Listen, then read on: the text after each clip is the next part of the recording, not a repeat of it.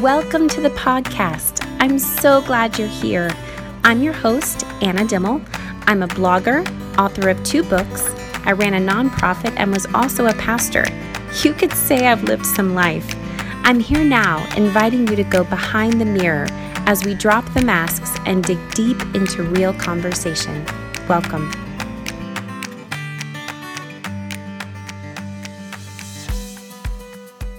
Hello, you guys. Welcome back to the podcast. This is episode 5. I think we're at 5.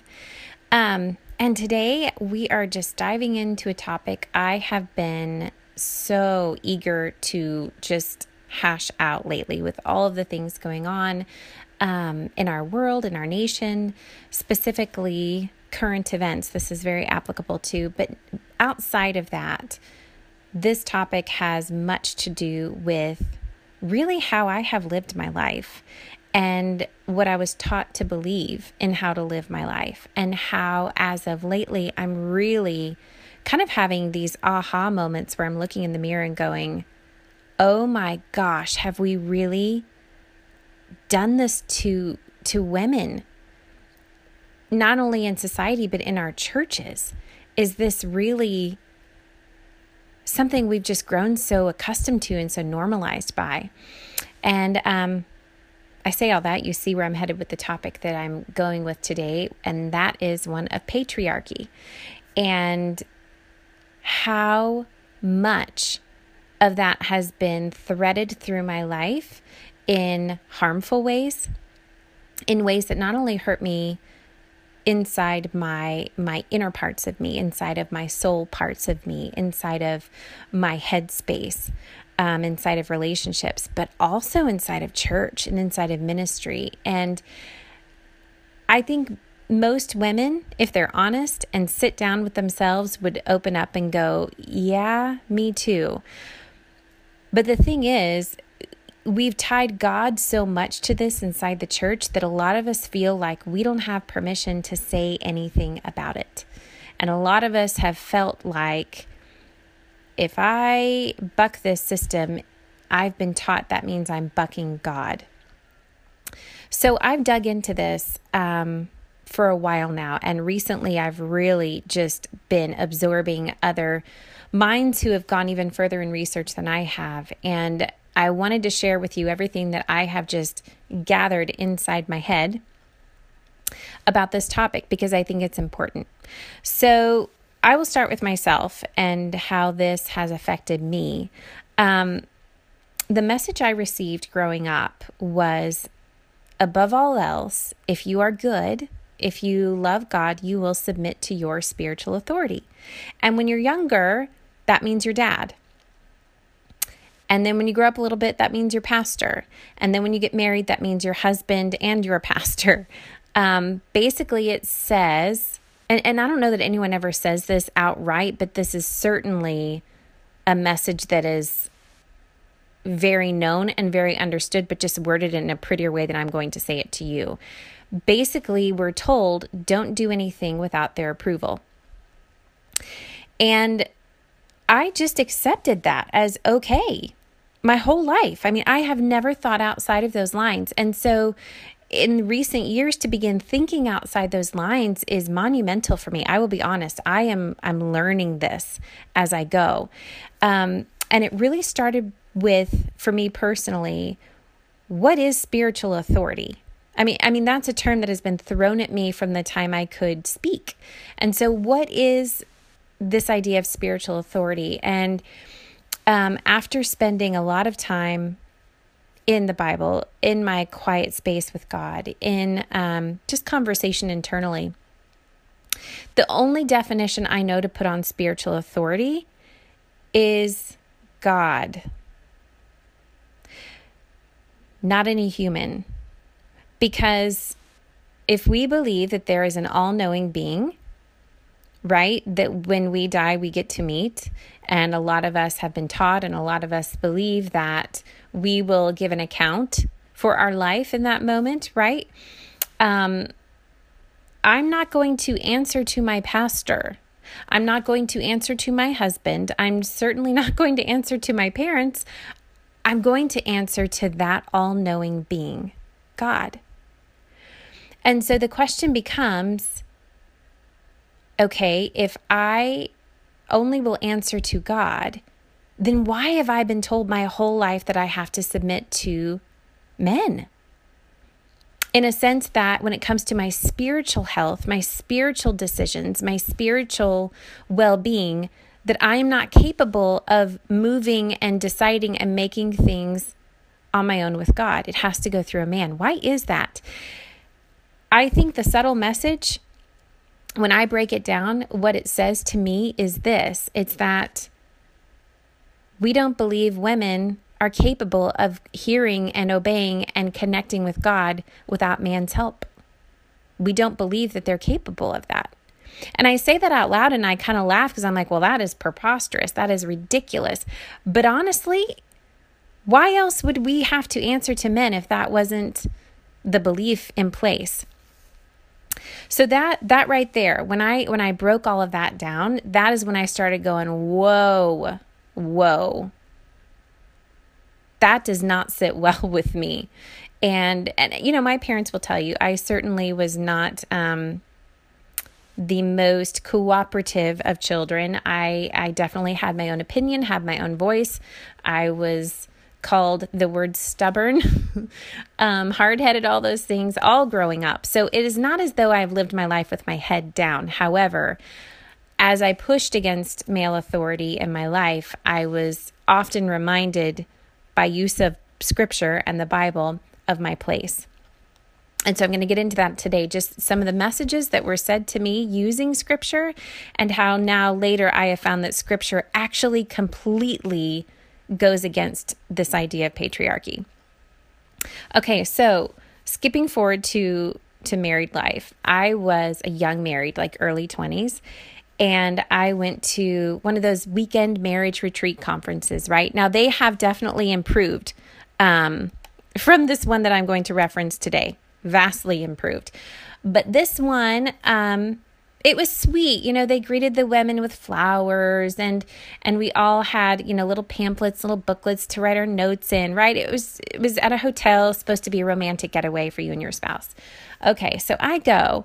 And I'd never been to marriage counseling. I'd never been to a marriage retreat. I'm a young married. I'm like, teach me, master, right? I am ready to absorb all the things.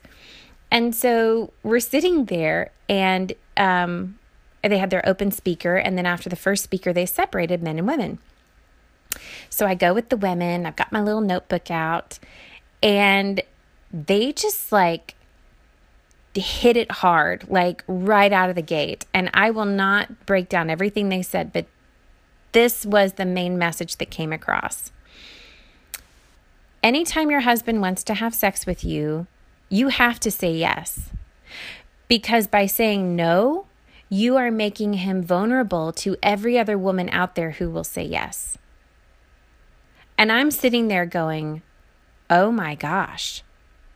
I mean, that gripped me, and I lived by that for a long time. I sincerely believed that men are not capable of staying faithful to their wives unless their wives are giving it out all the time, every time they're asked, whatever is asked, anytime they're asked. And I was told that was my wifely spiritual duty, was to submit to him and give him anything he wanted at any time to prevent an affair. Okay. Was also told, if he tends to get angry with me, if he starts acting like he has an anger problem, that's a good sign that I am speaking too much. I need to learn to be more quiet. These were literally in my notes, people. This is what was being taught. It was a pastor's wife. This is what she was teaching. And they quoted a verse. Is it a gentle answer turns away wrath? I think that's the one they used for that. And of course, now I think vastly different on that verse. However, that was what was taught to me. Okay, so far, do not say no to sex. And certainly, if my husband starts to get angry, that's a good sign. I need to just hush up and be quiet, no matter what the topic. Okay. Then this goes on to say, if he's rough with you at all, meaning if anything turns kind of violent, that you need to examine yourself to see if you did something to invite that violence in your home. As though it was your fault. I still to this day, and at the time I absorbed all of this thinking, oh, this is so wise. But now I look back and I'm like, oh, sweetie, you poor thing. Like I look back at young 20-something self and my heart breaks because I was set up for so much pain and heartache because of these messages. Okay. It goes on. The last point that they made was to not dress too provocatively, because by doing that, you'll invite men's attention. And you don't want too much men's attention because that could lead to an affair. Like you would have no self-control over yourself to say no to the affair, right? Like, oh my gosh, it's totally my fault if a man hits on me, right? So in summary, all of these things told me this message that A, I don't have a voice. B, I can't say no. C, submit. And D, men have zero self-control. Because if I have the power by withholding sex or saying, no, I don't want to have sex or whatever, that means my spouse would go out and cheat on me because he's not man enough to say no to cheating? What in the world kind of a message is that? What kind of men have we raised? What kind of men have we sent out there into the world that are having this message that, is your wife not having sex with you? I mean, it's understandable you're looking at porn. It's understandable that you're cheating. That is so low of a view towards men. So low. And this idea that men can't help but gawk at you or hit on you because they lack such self-control that you better just watch the way you dress. I mean, and that they have no control over their anger. That if they become violent or if they become angry, that it's your fault. When you listen to this, ironically, it gives women a whole lot of power and men zero self-control. That is the message that was taught to me in my early young married days. So as I go on through life, and I'm looking back over the history of my life, men in my life echoed this message very well. I was, when I was younger, around the age of 8, I was molested by a male babysitter. I grew up, one of my first doctor's appointments, the doctor was inappropriate with me.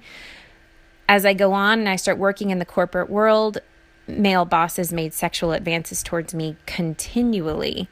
I was having this conversation with my brother the other day because he didn't know all of that. He knew a lot of that. He didn't know all of it. And I was sharing some of that with me. And he's like, oh my God, why didn't you say something?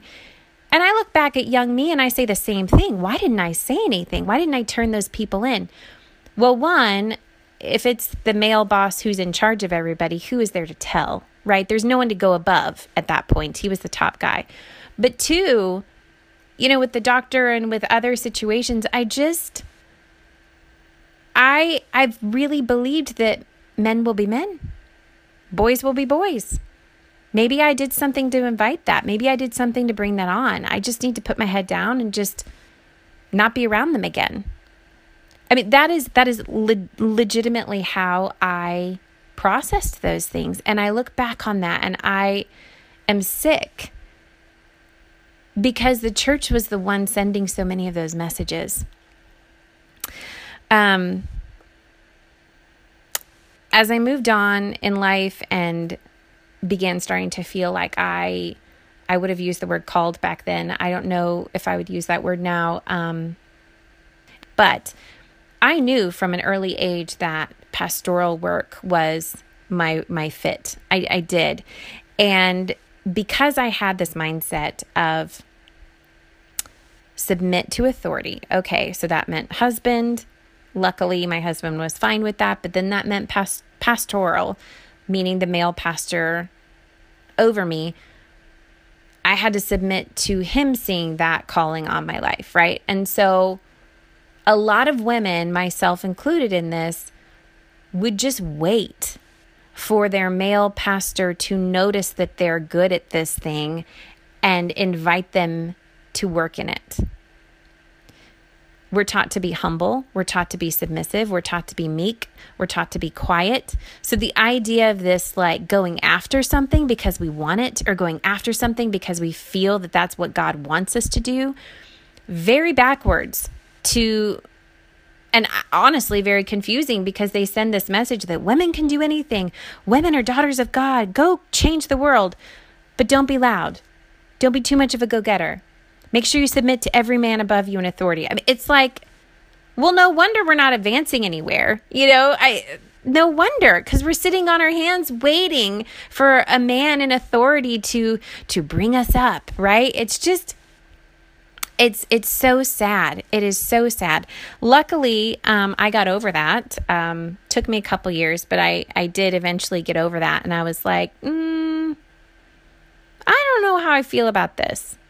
Because I'm essentially waiting for God to tell this pastor that I have something to offer, something to bring to the table. But maybe that pastor's not like, I'm not on the radar. They're not thinking about little me. They're not thinking about that. They're thinking about what they're supposed to be doing, right? They're thinking about their family. They're thinking about their stuff. And my stuff is different. My stuff has its own rhythm, its own thing. And so I slowly began to let go of the shame involved with going out on my own, so to speak. Going rogue is what it felt like a little bit. I slowly let go of that shame, and I started doing my own thing. And it was the best gift I could have given to myself. And that, honestly, that was the beginning of me unraveling this idea of spiritual authority, because I started giving myself permission to have one spiritual authority, which was God. And I found over and over again that when I trusted that voice, and I trusted what he said for me to do, and where he was kind of like laying out the breadcrumb trail, right, for me to follow, everything seemed to line up great. Everything seemed to land perfectly. It was so much easier than trying to do this system that didn't work. So I go out on my own, right? I get hired at a church, and I start working there, teaching there. And I will say that the pastor who was the head pastor of that church, of course, was a man, but he was wonderful, absolutely wonderful to me. And it took me a bit to trust him, but I learned he didn't look at me any differently because I was a woman. And it was something we talked about towards the end quite often, of how I began opening up to him about how challenging it was to be taken seriously, because I'm 5'1" and I'm tiny and I'm a girl and I have all these babies. And so people just paint you into a box when you look like that. And he was excellent at challenging me and giving me permission to debate him, giving me permission to argue scripture and theology with him. And we did. We went round and round. And that was one of the most healthy, for lack of a better term, spiritual authority men in my life. It was probably the healthiest I have felt, because he didn't ever try to change me to his ways of thinking. And we differed on a few things, but he certainly voiced his opinion. I voiced mine, and we respected each other. It was beautiful. But he was one person. And I ran into a lot of things in that job, but one of them, I remember being told that I needed to change the way I dressed when I was teaching from the pulpit on Sunday mornings. Now, I mentioned before, I'm small. I was a youth pastor at this time. And so, I'm used to teaching kids. So I'm in skinny jeans and an oversized shirt or something, and my little Toms, just showing up as me. I took a vow when I took that job. I will not let go of who I am. This is me. And so I'm up there teaching, and I remember being told, after one of my sermons, that I needed to change the way I dressed because my jeans were too tight. The skinny jeans they showed too much of my curves and too much of me. And I received a little, how would I put this? a little small teaching from these people on how men work and how their minds think. Again, echoing everything I heard when I was younger. How they don't have, much self-control, and their minds are just going to think one thing, and you just got to be careful. And I was like, are you kidding me? Because how many times have I seen men, especially now in non-denominational churches that are all, in this big, trendy, relevant kick, they're all wearing super tight jeans and like form-fitting shirts. Some of them have like the top couple buttons undone. And like, I'm just like, really? Because men are doing the same thing. And women are not sexual. Like, yes, men think sexually. Guess what? Women do too. We all are sexual beings. Hate to break that news, but we all are sexual. And so if women are expected to learn self-control and not like pant when they see a man from a pulpit in tight jeans and kind of an unbuttoned shirt, okay, men can learn self-control too. Like, it just, that whole thing. Not a fan. But this has become so normalized that a lot of us, especially women, have learned to put our heads down and just accept the fact that this is our role. Okay, well, as I've learned, the Bible has a lot to say about this topic. And I probably will not teach this as well as others who have made this their life's work, but I have gathered my wool, if you will, to create my own viewpoint on this, and to give myself, this was a gift I gave to myself in learning this, to free myself and hopefully to free my daughters. So, and if you're a man listening to this, oh my God, yes, to help you see how God views women from a biblical perspective. So when you start at the beginning of the Bible, he creates male and female. And we're told that the male and female were made as image bearers of God.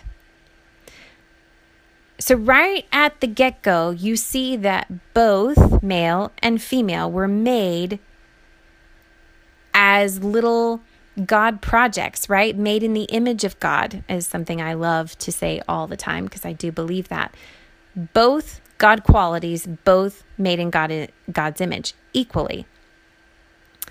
You don't see how God encouraged or made or said that either one of them were to rule over the other one. You see them made as equal. And I know a lot of people jump on that train. Well, but the woman was given as a helper. She was given as a helper. And so that makes, the man in charge and her the helper. Well, actually, if you dig into that word, I think it's used around 29 some odd times in scripture, front to back. And it is typically used, this word helper is typically used as saying that God is our helper. It's usually used in that context in other passages. This word helper is used in the context of God being our helper. And a lot of times when you read those passages, it is from a military type perspective of God being this strong force that comes in and helps us defeat our enemies, right? Old Testament, crazy, fun stuff there. That's usually how you see the word helper used in scripture. So the idea that a woman was made, many would argue, is made as a helper to men. Well, if you're going to use that biblical word, you have to look at it in the context of all of Scripture. And all of Scripture speaks to that word in a strong, godlike sense, not in a weaker sense that we're only helping because we can't lead. No, it's in the context of the same way that you would cry out to God to help you because you can't do it. You can't defeat your enemies. And so you cry out for God to come and help you defeat them. That is the context of this word, helper. So I think we have strongly misunderstood and really devalued the extent of what that word means. So skipping past that part in Genesis, we then see the fall. And this is where a lot of people believe patriarchy began, was the fall. It's one of the first examples we see of mankind stepping outside of God's perfect way, where men and women were created as equal God image bearers, and we attempt to do things on our own. But the cool thing is that all throughout biblical history, we see God and Jesus continually disrupting this idea of patriarchy. And I'm going to give you a few examples because, and I can't dive into each one for long, but I will just kind of skirt over them so you can tuck them away and go study them on your own if you want. But one of the first things that jumps out in scripture is, patriarchy says that sons are more valuable than daughters. And you see this in biblical times. You see this in a lot of countries historically, past biblical times. Sons, especially the first son, was the most important thing. And you would pray and pray and pray that God would give you a son because they were seen as more valuable. And especially in biblical times, the first son would even receive a double portion of the inheritance. That is how much more valued he was. And then you look at all these stories in scripture where God completely disrupts that value system. He chose David, not the first son, very far from the first son. You see Jacob, not the first son. You see Joseph, certainly not the first son. You see God himself anointing, raising up, not first sons. So even from early biblical stories, if you're looking for this, it's almost like a bright light, like screaming. God's like, hey, yeah, y'all are created equal down there. It's like the first son business of being all that great and everything. Yeah, okay, I'm just going to kind of show you that I don't think that way. In fact, I think very opposite of that way. Okay, that's one of your first examples.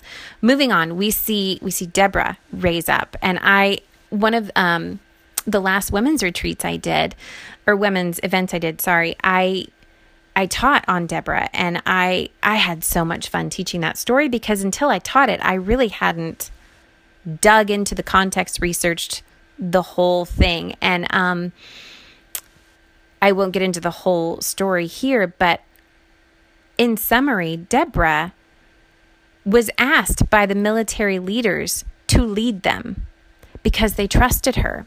Not only that, but she was a judge. And in those times, being a judge was a big freaking deal. Not to mention she was a chick. She was a girl. So you see her working in a man's job, which is rarely seen then. And then you see military leaders asking her to lead them into battle, which she does. And she kicks butt. And so she is praised as this, amazing woman of God. And that story is in our text. That story is in scripture. So the idea that women cannot lead men is stupid. Really stupid. Because that story alone shows that she didn't win because she was a girl. She didn't become a judge because she was a girl. It had nothing to do with her gender. It had everything to do with who she was. No one could do that job other than her because of who she was. She had everything in her needed to get that stuff done. So they didn't care that she was a girl. They said this is a job that she can do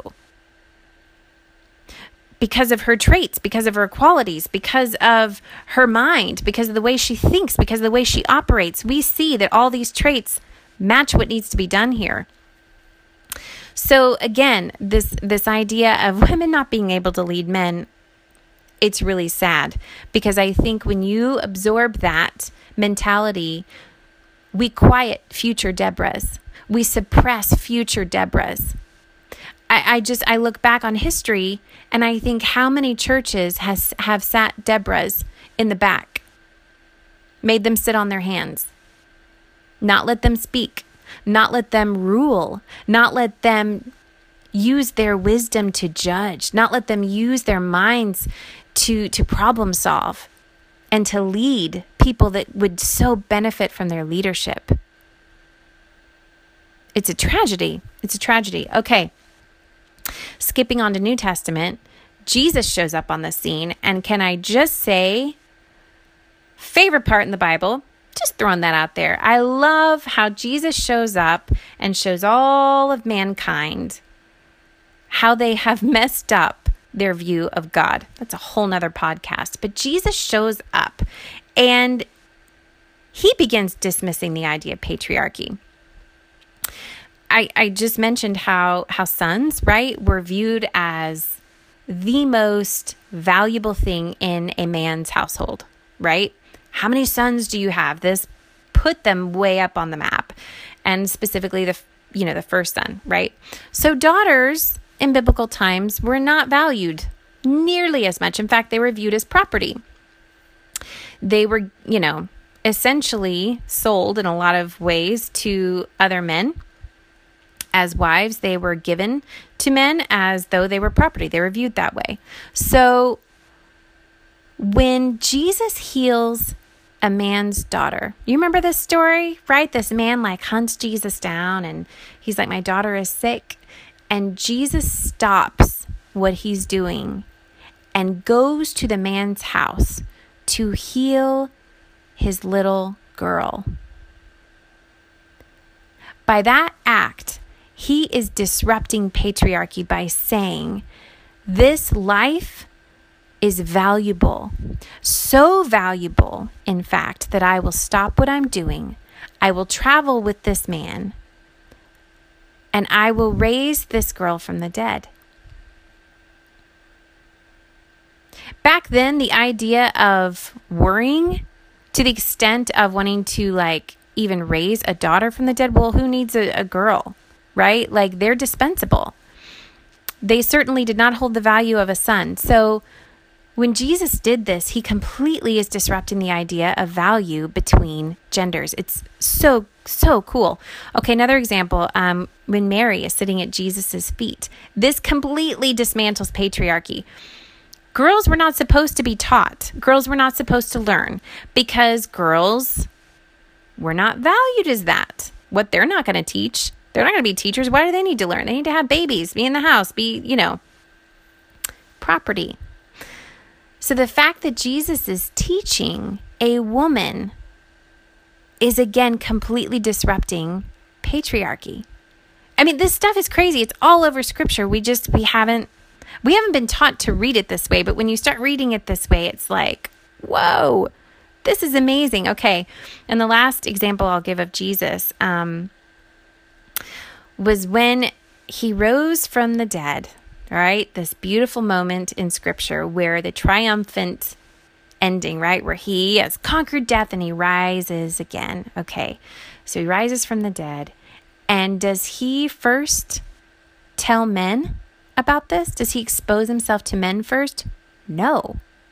He could have. But he didn't. He chose to expose who he was to a woman, Mary. And not only does he expose himself to a woman first, but he then instructs that woman to go and tell, to go and tell the male disciples. He entrusts her with the biggest moment in the gospel story, really. I mean, this is what we hang our hats on as this part of the story. He entrusts not a man, but a woman. He entrusts her with that message to go and tell men. So when you look at this was freeing for me. Guys, this was freeing because I see how this God that I have grown to know quietly in my soul part of me, in my heart part of me, who has quietly encouraged me to buck the system so many times, who's encouraged me to color outside the lines, who's encouraged me to find my voice and to lead and to own that leadership. Sometimes I have thought, oh my gosh, am I crazy? Am I crazy for thinking God would tell me to do these things? And I see these stories that were right in front of me the whole time in scripture, and I just didn't put two and two together. But I see it now and I go, oh, yeah, this is nothing new. He's been doing this the whole time. In fact, I venture to say he has always looked at women as he did in the garden, two equal God image bearers. We just saw it wrong later because we tried to do things in our own way. Patriarchy, I heard someone say this, and I can't remember who, I apologize, but they said patriarchy is one of those things that sets one group at the top in charge with many groups underneath. And I think that's what we saw happen after the fall, right? Like, that is when mankind decided how to survive. And oftentimes when people are trying to survive, they cling to power, they cling to authority, they cling to anything that they feel cements their spot. And in doing this, it appears, if we look at history, that one way societies have done this is by oppressing women. We're blessed, we're fortunate to live here in the States where we don't see the kind of tragedies that still happen to women in other countries even today. It's horrific. But even not that far back in America's history, women started voting. I mean, that wasn't that far behind us. And you skip into earlier history, this is just this is a freebie, little part of I love history, so I am constantly absorbing history. In the earlier records of our history, we see the practice of burning witches, right? And again, this is one of those things that didn't occur to me until I started viewing all of these things through the lens of patriarchy. And then I was like, oh, it's making a lot of sense. And typically, witches were seen as being women. There's a few exceptions in history, but most of the time, like 90% of the time, those accused of witchcraft were women. So I dug into that a little bit of why, why did they just assume that these horrible witchcraft-bearing people were always women? Well, many believed back then that women were the weaker sex, surprise, surprise, and therefore were seen by the religious leaders as being more susceptible to fall into Satan's temptations. And a lot of these women were simply disliked on the outskirts of social groups, right? And because they seemed weird, these women, it was easy to target them as witches. They were blamed that it was because of them that villages got sick. They were believed that it was because of these women that livestock died, right? These tragedies that happened in their world, they wanted someone to blame. And it was really easy to blame the old lady who doesn't talk to anybody. She's got to be a witch. Yes, she is a witch. I believe she's a witch. It's her spells she's casting. She's definitely controlled by the devil. I mean, they just went bonkers. And I listened to one of the professors at Harvard, actually, who has studied this. I was listening to one of his podcasts, and he was saying how he's read the depositions of these trials. And what these women were accused of were so silly because you're reading gossip. Well, she happened to be in the village the day that this child died, or she happened to borrow some bread from us, and then our cow got sick and died. I mean, the things that they would string together to make some sort of a case that these women were witches is laughable to us now. But looking back, how heartbreaking, right? And so this is part of our country's history, and it's not that far behind us. But again, it ties into the idea that, well, men certainly couldn't be, they wouldn't fall into Satan's traps. No. But these women, I mean, they are weak, they are emotional creatures. So therefore they are more susceptible to following Satan and his temptations. And so surely, if there's a witch in our midst, it must be a woman. So sad. And, skipping to today and tying this into church life,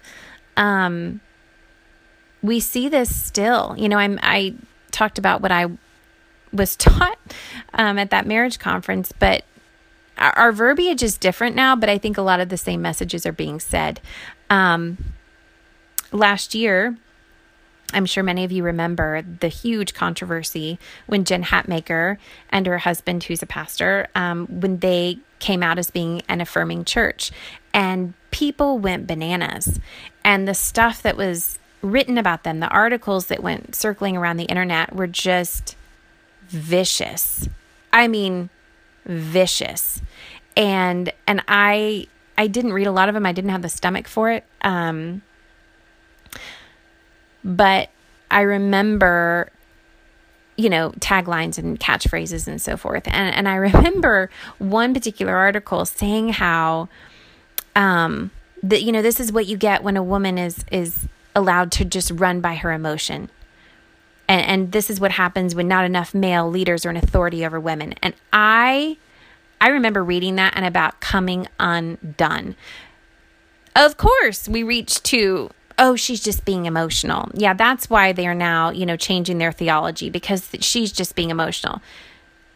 Not once was credit given to her, at least in those articles, for the years that she and her husband dug and dug and dug into scripture and dug into theology and had the balls to wrestle with it. A lot of these people throwing stones at them, they weren't doing the research. They weren't spending hours in, deep in theology and learning and growing and wrestling and having deep conversation with God over that topic. They weren't doing that work. And yet she's labeled as being too emotional. And I'm not saying everyone has to agree with their position at all, but what I'm saying is the fact that she would be dismissed simply for being, quote unquote, too emotional of a woman and not having enough male authority over her, instead of looking at her going, okay, I respect that you did all of that research. I respect that you wrestled with this. You've prayed about this. You've gone deep into theology with this. And this is where you came out on the other side. Okay. People don't have to agree with her, but they certainly should respect the work that went into her decision. But because she's a woman, the response and the labels given to her quickly went back to that patriarchal view that mankind has screwed up since the beginning. It's terrible. It's terrible. That's just one example, but I think a lot of us, even unknowingly, feel the effects of a gender bias. When you just think of people that you think would carry authority, a lot of our minds go towards a man. It's like so culturally, especially in the church culture, culturally norm to believe that things run by men naturally should carry more authenticity, more authority. And I believe that we are completely devaluing the way God views mankind as men and women when we do that. And this has been something that I, having grown up in church culture, have absorbed my entire life. And not only that, but it has affected my entire life. And it hasn't been until recently that I am beginning to allow that to fall off of me because it has not worked. If I was still waiting for a pastor, man in authority over me, to see some sort of calling on my life and invite me into the role of pastoral leadership, I would still be waiting. I would be sitting in church on my hands, going absolutely bonkers with sermons going through my head, book titles flashing through my mind, and not doing anything with them. And that breaks my heart because this is so much a part of me. Like, I was made to communicate. I was made to communicate through speaking, through writing. That's how I'm designed. And I'm learning to not fight my design. God made me perfectly. And when God gives me his green light, guess what? That's enough. And I don't have to answer to anybody for what God and I decide is right for my life. And that is a freeing thing for me. Completely freeing. So Do I believe women can learn and then teach even men? Absolutely. Absolutely. Jesus did. Jesus completely believed that. Do I believe women can hold pastoral roles? Yes, yes, yes, yes, and amen, over and over and over again. And it, again, like the Deborah scenario, it breaks my heart to think of how many women have been passed over for the simple fact that they're girls. For the simple fact that they're looked at as weaker for being too emotional. Well, you know what? Let me just say, side note here.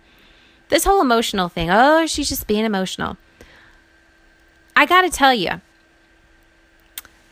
I have seen women carry their emotions with such strength and fierceness. And I have watched men completely run their lives on emotion and be tossed from sideways up to sideways down Monday through Friday. And I've watched women hold themselves when all hell breaks loose, to be strong for their families, to be strong for their children. And I've seen men completely crumble. Now, I've seen the opposite too. But my point is, that's just people. It has nothing to do with being a man or a woman. It has to do with the kind of person that you are, the kind of strength that you hold, the kind of character you have, the kind of integrity that you live and breathe with. Being emotional and being led by your emotion has nothing to do with being a girl. How you hold your emotion has to do with how you hold your life. Are women naturally more empathetic? Often, yeah. Are women naturally more in tune with things of an emotional nature, nurturing, that sort of thing? Yeah. I kind of think that's what makes some of them so badass, to be honest with you. I think that when a woman can hold a leadership role and be in touch with everyone's emotion in the room and lead from an empathetic, caring, wise place, I think a lot of men could learn from that, just being frank with you. Now, having that said, I know some men and have worked side by side with some men who do that same thing beautifully, who lead with integrity, who lead within character, who don't lead by anger, which is an emotion, by the way. Emotion doesn't always mean tears. Anger is definitely an emotion. Who don't lead by anger, and who lead with integrity and strength and wisdom. I've had the honor and the privilege of working alongside men like that. They're amazing. So the idea that one can do it better than the other is so silly. It's just silly. We need each other. The human race needs each other. Men and women, we need each other. And we're going to get closer to the full image of God when men and women both are operating freely in the way that they were designed to do their life. Tying it all back to the beginning.